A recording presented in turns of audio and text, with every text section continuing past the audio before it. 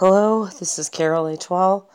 I noticed that my analytics went up again. Thank God. I'm glad I'm getting some listeners.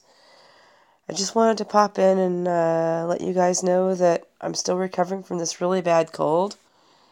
And I did a home test and tested negative.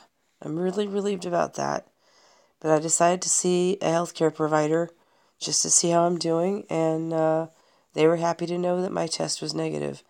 And they listened in my chest, and they said my lungs were clear, and they said my nose looked like it was recovering from a cold. My throat looked like it was recovering from a cold. I had no other issues. My oxygen levels were okay.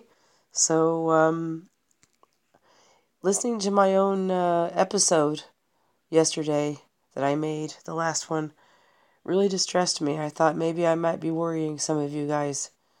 And I worried myself. So I just wanted to let you know I'm taking care of myself. I kept my promise. I was going to go to the doctor if I wasn't sure if I was getting better or if I got worse. I woke up this morning and I felt like, man, I was breathing underwater, but it was just a bunch of junk I had to cough up. And I'm okay now. It's just a little bit scary when you go to sleep and the stuff builds up, before you wake up again. It's scary.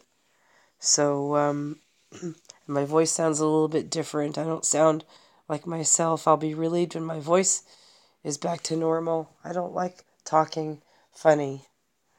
So, hope you guys are all safe. I'm even doing a few comedy bits on my sister podcast, Ludicrous Life of Mine. I shared with that audience some funny ringtones that I'm making for my phone. So, if the peer counseling thing doesn't get off the ground, maybe the comedy might. Because I like to look at the lighter side of things. Alright. See you later.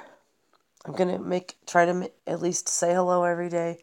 Because I want to keep you guys on my podcast. Hub Opera's been reminding me to do that. I think it's a good idea. Alright. Bye.